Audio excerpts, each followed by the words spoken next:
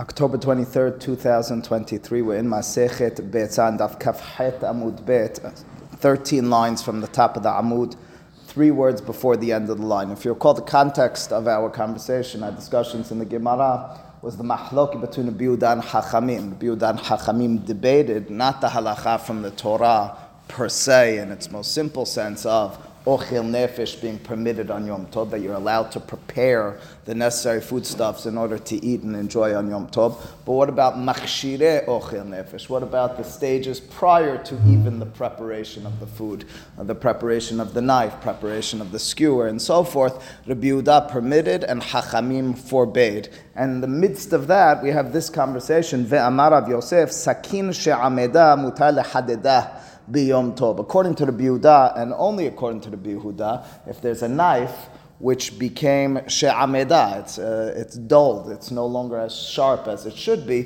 mutar lehadedah b'yom tov, you're allowed to sharpen it on Yom Tov. As you recall, we ended the class with this on Friday. Rashi explained that this is a little bit difficult. Rashi said, wait a second, according to the Biudah, we'll read his words in a moment, we've already alluded to them. If it's something that could have and should have been prepared before Yom Tov, you had the time, you had the realization that this knife was not sharp enough, well then it's not permitted to do on Yom Tov.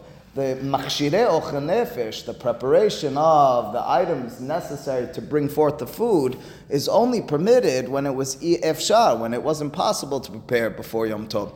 And when it comes to a knife, isn't it something you should have known? Couldn't you look at the knife and see that it's becoming dull? Rashi suggested not so fast. Rashi says, listen, if there's an actual blemish in the knife, if there's an actual ridge in the knife, that you should have seen beforehand. The fact that it got dulled, that's not something that the Hidush of Rav Yosef should have been clear to you, and in turn this is permitted. However, V'haneh mileh, says the Gemara, hu de paska agav duhaka. It's specifically and only when the knife is still usable. Again, the case is it's Yom Tov. You begin to cut into something and you realize that it's not really cutting well, but it is cutting. Rav Yosef qualifies his statement. He says, if it's not cutting at all, even with duhaka means by pressing it down, well, in such a circumstance, it wouldn't be permitted. We'll explain why in a second. So again, to state the law, and then the reason clearly, the law goes as follows. It's permitted to sharpen your knife on Yom Tov according to the Biudah, provided that A, it's not a ridge, which you should have seen beforehand, some sort of crevice in the knife, it's just that it got dulled, and B, that you're able to use this knife even now, it's just that it's not sharp enough. That's what it says, Paska agav duhaka. Without a shinoi. To the Yehuda, why should you need a shinoi? The halacha, with this last halacha of Paska agav duhaka, explains Rashi, had it not been that you're able to cut it by pressing down, well, in such a circumstance, as Rashi explains it, it would be tirha yetera. In other words, if it's so dull to the extent that even by pressing harder you wouldn't be able to cut, that far we don't permit on Yom Tov. That's a rabbinic violation of tirha yetera. What's that? Only another knife? Well, again, our Mishnah talked about this sharpening, and the Gemara had a conversation about this, about how we're being posek on this matter. But listen, and that's Nathan's question as well. The Gemara said that our Mishnah is ostensibly, the truth is, the Mishnah is ostensibly only going according to the Biudah, right? So, which means to say, yeah, so the answer I said wrong to Nathan, and in turn, maybe you correct me, means that we're only talking about sharpening it b'shinui. Nobody permitted sharpening it in the regular fashion. Why not? Even though it's permitted because of machshire ochel nefesh, you might still have an issue of it looks wrong, weekday activity type of matter. So it says Rashi on this matter, as I just mentioned, Rashi says, v'haneh mileh de paska agav duhaka, aval imena hotechet kelal, asur lehadeda de tirha yeterahu. Says Rashi, it's a tirha yetera. No, I take back everything I said. One more time. The Abi and Nathan point. You guys messed me up over here. The Gemara said, who's the author of our Mishnah? Na'amuda. I still have on my mind what I saw. And the Gemara says, Mantana matnitin de lo Biudah. Our Mishnah, which necessitates a shinui, is following the opinion of Hachamim, because according to the Biudah, that machshire ochel nefesh is permitted. It means entirely permitted. You don't need to do any shinui. Machshire ochel nefesh is equated with ochel nefesh. The same way you can prepare your food without a shinui, so too you can prepare the utensils necessary for the preparation of your food without a shinui. Okay, says the Gemara, Amr Darash Rav Hasda v'itema Rav Yosef, Ehad sakin shenifgema, ve'ehad shefud or shapud shenirsam, ve'ehad gerefat tanur v'kirayim b'yom tov, banu lemahloket Rabbi Yehuda ve'Rabbanan. He says the following three cases would be good symbols, good testing grounds for the mahloket, the dispute again of Rabbi Yehuda and Chachamim, which we've been alluding to and we're finally going to see inside. What are the three situations? Number one, sakin shenifgema beyom tov. The knife on Yom Tov got blemished. The knife on Yom Tov got a ridge in it. And you want to fix that. You want to be able to slaughter with it, to cut your meat with it. That would be mahloket Rabbi Yehuda and Chachamim. According to Chachamim, only ochel nefesh is permitted, not machshirei ochel nefesh, not if it's a step removed, the preparation of the knife. Ehad shapud shenirsam. A shapud or a shefud is a reference to a skewer.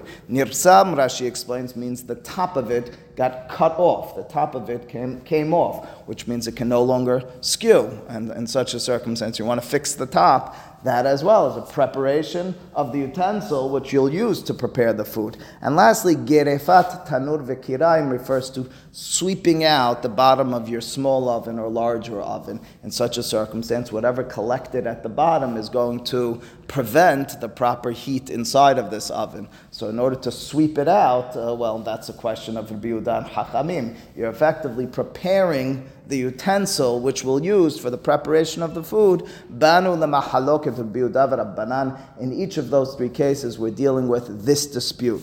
What is that dispute? We've been throwing it around. We've been mentioning it several times, even in our Masechet. Certainly on this daf, Ditanya, as the Beraita teaches, Gerefa means to sweep.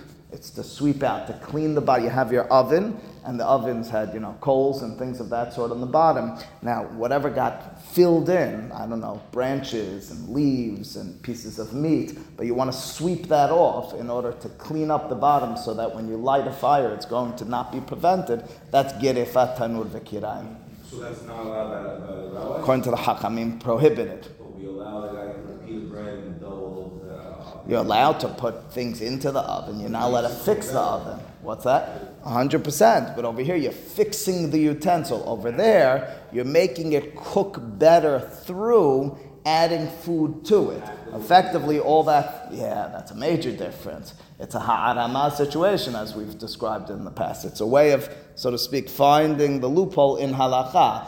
You're marbeh b'shi'urim, you're putting extra dough into the oven, turning it into bread, ultimately speaking, but I don't need all of that bread, but I am doing bread. Over here, you're doing something removed from production of food entirely. You're just fixing the oven. Do you follow the distinction?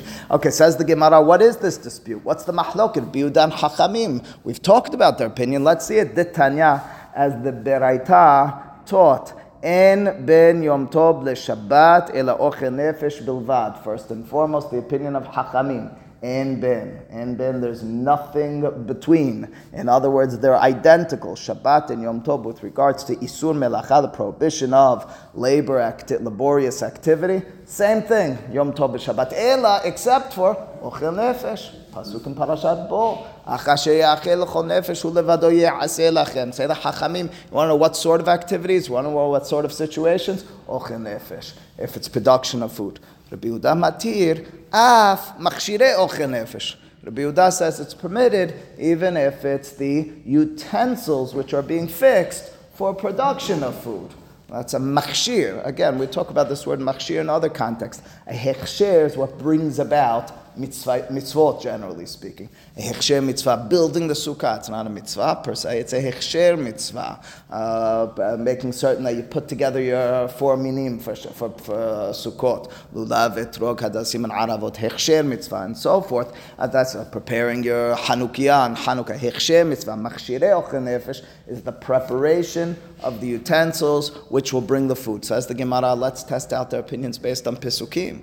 Pasuk in the Torah, which we just cited, which we've mentioned so many times for good reason. My ta'ama de Tanakama. What's the reasoning of Tanakama? Not per se their logic, but the textual evidence. What's the pasuk they point to that says that only ochel nefesh, only the real production of the food, not the preparation of the utensils for the food. Amar kera, they say that the pasuk says again, ach asher ye'achel lechol nefesh, hu levado ye'aseh lachem. That which is going to be eaten for all souls, that itself, and only that, hu levado ye'aseh lachem, hu velo machshirav, period.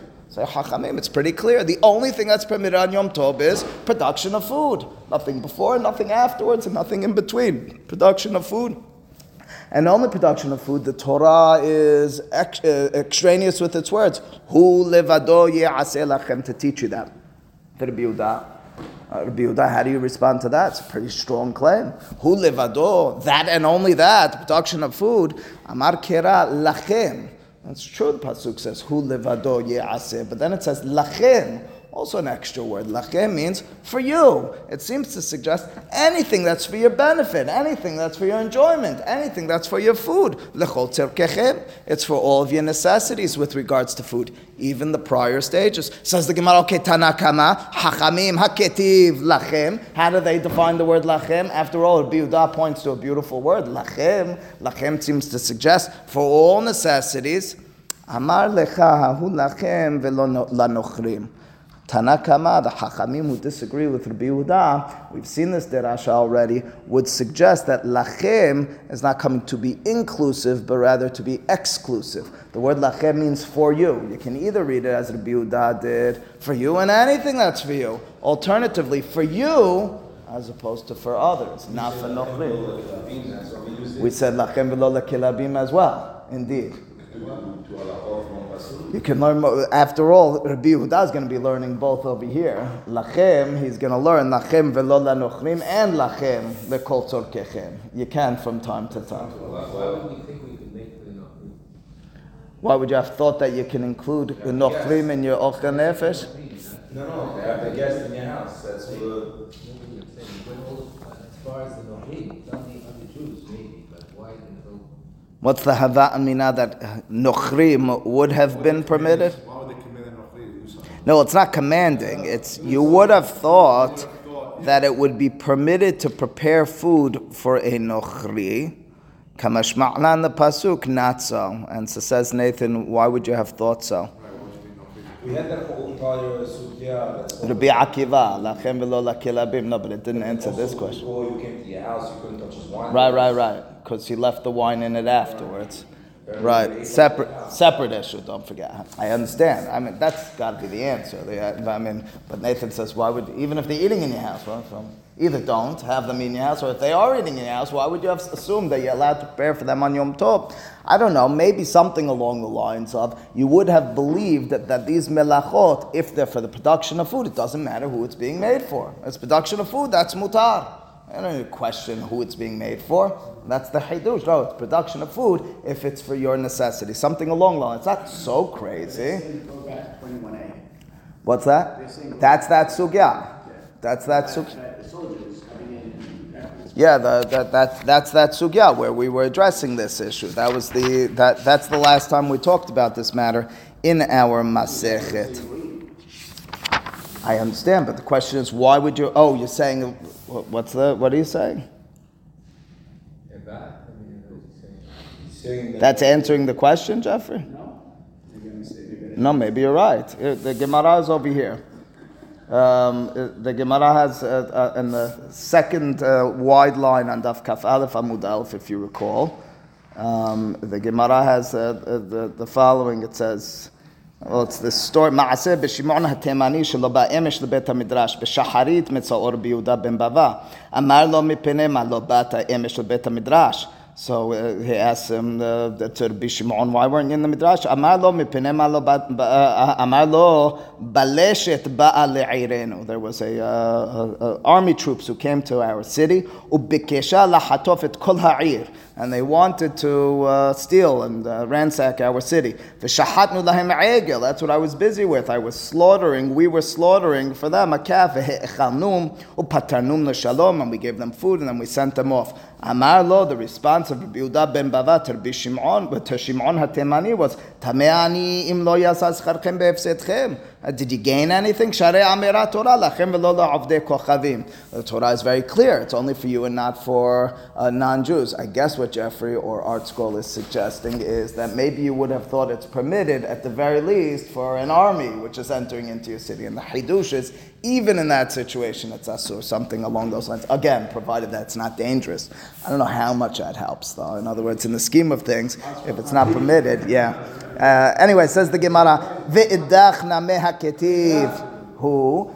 So says the Gemara, wait a second, Rabbi Yehuda, what about the word who in the pasuk? Again, Hachamim say lachem v'lo lanochrim. Rabbi Yehuda says lachem l'chol tzorkechem. But who was the primary text for the Hachamim? They said who? Levado. That and only that. Not the machshirim. Amar lecha ketib hu uktiv lachem. Indeed, says Rabbi Yehuda, it says both hu levado, that and only that, and it also says lachem, and all matters. So which one is it? Lakashya kan b'machshirin she'efshar la'asotan me'erev yom tov, kan b'machshirin she'efshar la'asotan me'erev yom tov. Period. Says Rabbi Yehuda, it goes like this. Here's how it breaks up. On the one hand, the pasuk says hu levado, that and only that is what you can prepare. It means you can't prepare the items which are used to prepare the food. And on the other, it says lachem, all inclusive. How do we explain this? As Rabbi Yehuda, it depends whether that preparation of the utensil could have been done before Yom Tov or not. If it was possible to do it before Yom Tov,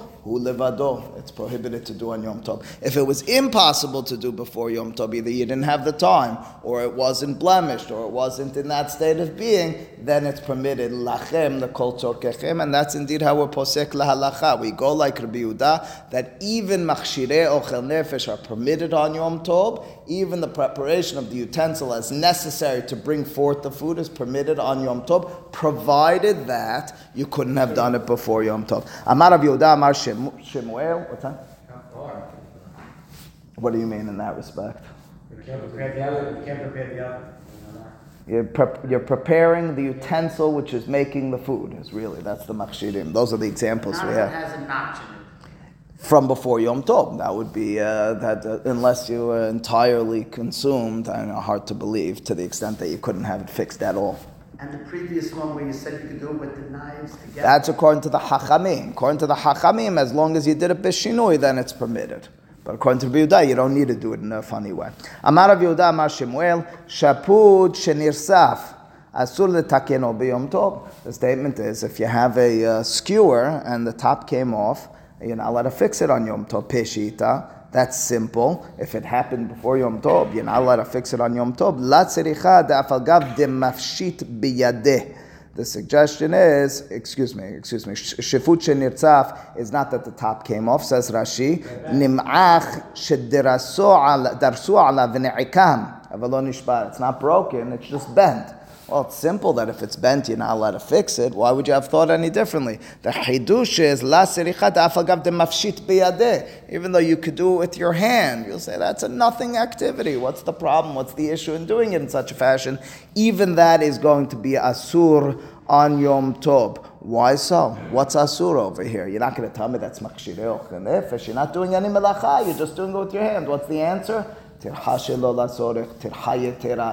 extra laborious activity, says Rashi. Asur letakeno b'yom tov, on the left-hand side, about 6 lines up. Shaharei yachol lishtamesh bo kemo shehu.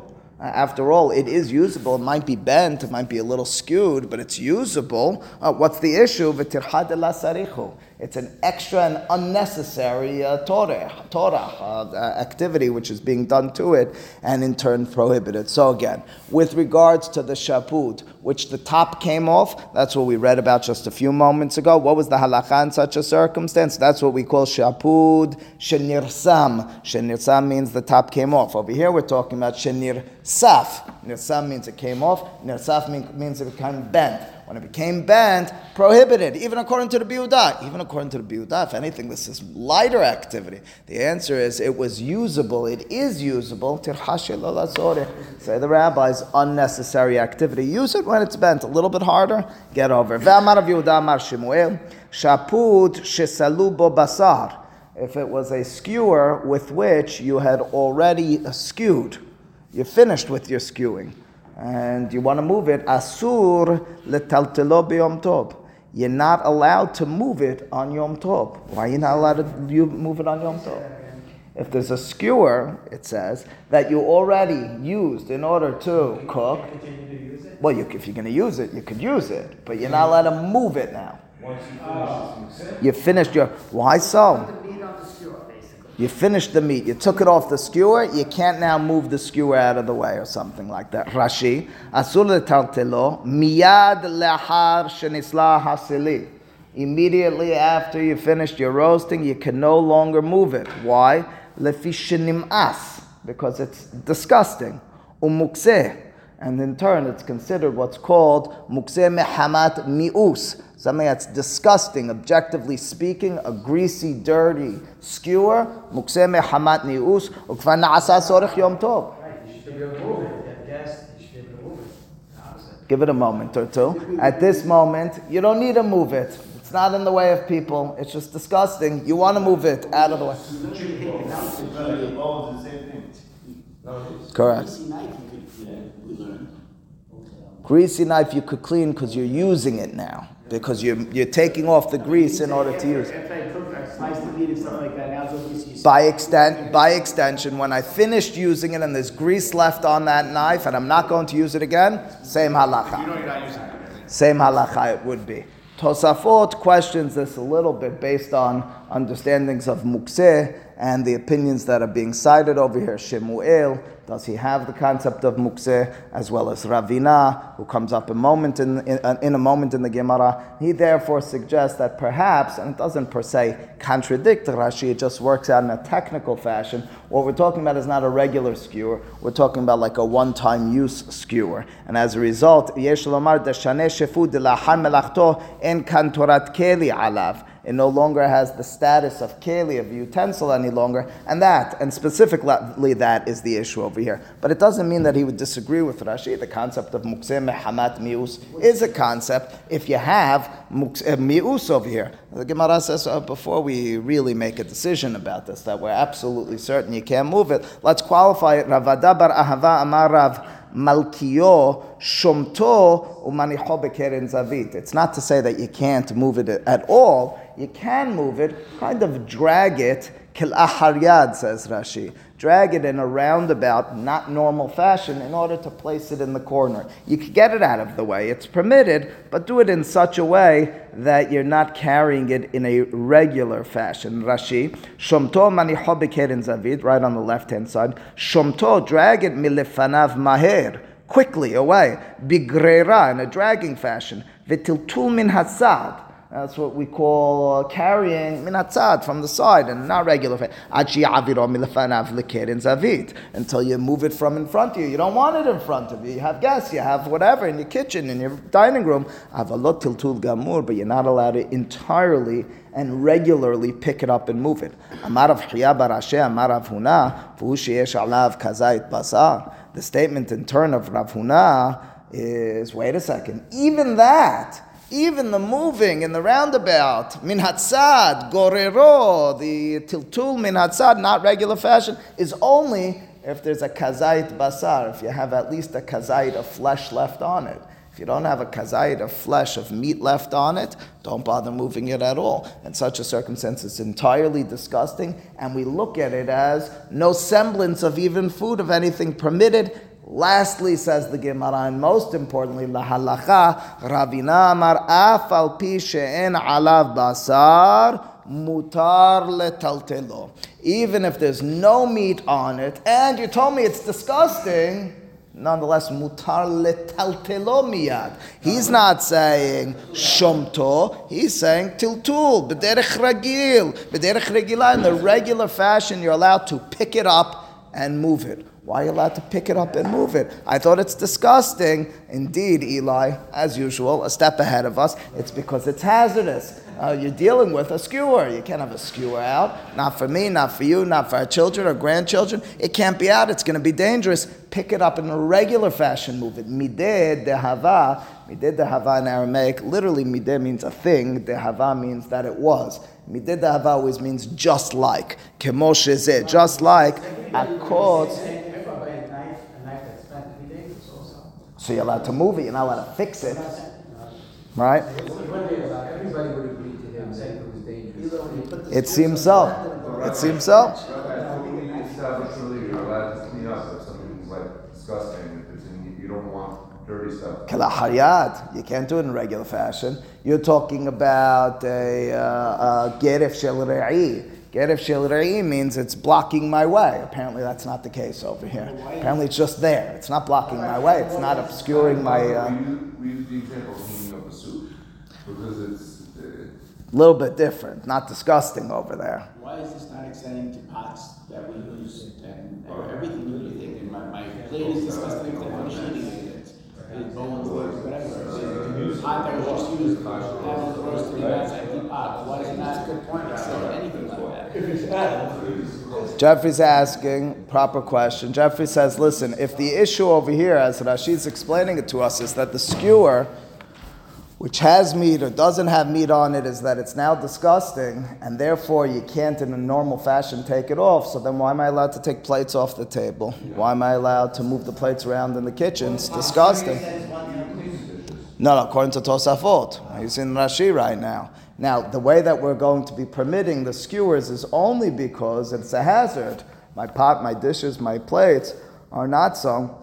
We'll have to return to that question tomorrow, but at the moment, we're just going to accept the kula for a moment in the context of shapud, in the context of something that's hazardous. Again, he's asking with regards to the dirty dishes. I might want to get it out of the way. Maybe I can't do it in regular fashion. Why are you allowed to do so? Says the Gemara, but again, in the context of shapud, that question notwithstanding, it says, mideh dehava akotz birshut harabim. This is just like if there's a thorn in reshut harabim. What does that mean? A thorn in reshut harabim? Well, if there's a thorn in reshut harabim, that poses a hazardous situation. What the halacha is, the Gemara says, as Rashi cites in Masechet Shabbat and Daf Membet, is mutar laholicha pachot me'arba amot. The isur tiltul on Shabbat, the prohibition of carrying in a public domain on Shabbat, is specifically when you go 4 amot, 6 feet. Right? You're allowed to carry something 6 feet. What if you do less than 6 feet? You do 3 feet, you do 5 feet, you do 5.5 feet. Still rabbinically prohibited, but it's not biblically prohibited. Now, you can be very sly. You'll say, what I'll do is I'll take 3 steps and stop. 3 steps and stop. At no point did I carry in one swift motion 6 feet, 4 amot. Rabbinically prohibited. The rabbi said it's prohibited. However, if there's a kotz b'reshut harabim, if there's that thorn out in the public area, say the rabbis, pick it up and walk less than 6 feet, less than 4 amot, and so on and so forth until you get it out of the way. But I thought it was a rabbinic prohibition. I thought it's asum d'Rabbanan. Makom sakana, if it's going to pose a hazard, the hachamim permitted. The suggestion in turn over here is when I'm dealing with an isur d'Rabbanan, it's isur of mukseh. It's not biblically prohibited, this shapud, this skewer. As a result, in turn, so that we can likewise suggest that you're allowed to move it without any problem. It's only posing an isur d'Rabbanan with a danger, get it out of the way. If I'm using the skewer, if I use it and then I'm using it about 6 Nope. hours later, is it mukseh for the time that I'm not using it? And then it becomes... It seems clear to me that we're talking about when you finished using it entirely. In other words, if you have any more intent to use it, I don't think it's mukseh yet, because I don't think it's ma'us. I think you're still in the act of using it, even though you're using it hours later. I think so. Yeah, those are mukseh, and in turn he can't take them away with him. Right? He has to leave them in their place. Yeah. Says the Gemara, Amar Rav Hinena, but not because of mukseh mehamad mi'us per se. But anyway, says the Gemara, Amar Rav Hinena bere de Rav Ika, Shapud shefahot vigumot Rav Malkiyo, Blorit efer makle ugevina Rav Malchaya. Rav Papa Amar matnitin matnita Rav Malchaya, Shma'atata Rav Malchayo, Vesimanich matnitin Malketa. My benayu, ika benayu, shefahot. So the Gemara in its last 6-7 lines gives us a little bit of an organizational statement, which means to say we have two Emoraim, two rabbis from the time of the Gemara who have similar names. They both have names which denote monarchy. Malkayo and what's the other name? Malkaya. Malkayo and Malkaya. Very similar names. You might confuse who said what. I even confused their names. As in turn, says the Gemara, here's how it goes. The following 3 statements are in the name of Rav Malkayo, and the next 3 are in the name of Rav Malkaya. And you and I are supposed to know all of these statements because we know Talmud proficiently. We're well versed in it. So he could just mention the names and we're supposed to know it. A musa to each of us. Number 1, we do know. Shapud. Shapud is our case. Shapud is the situation where you use the skewer and has left on it the sediment of grease and of meat, and in turn you have an isur, potentially, said Rav Malkayo, of regularly moving it. The next one is shefahot. Shefahot is a reference to a Mishnah and Gemara, and in turn Gemara and Masechet Ketubot. The halacha goes as follows. There are certain shi'budim, there are certain responsibilities of a wife to husband. We read from the Ketubah, the obligations of husband to wife.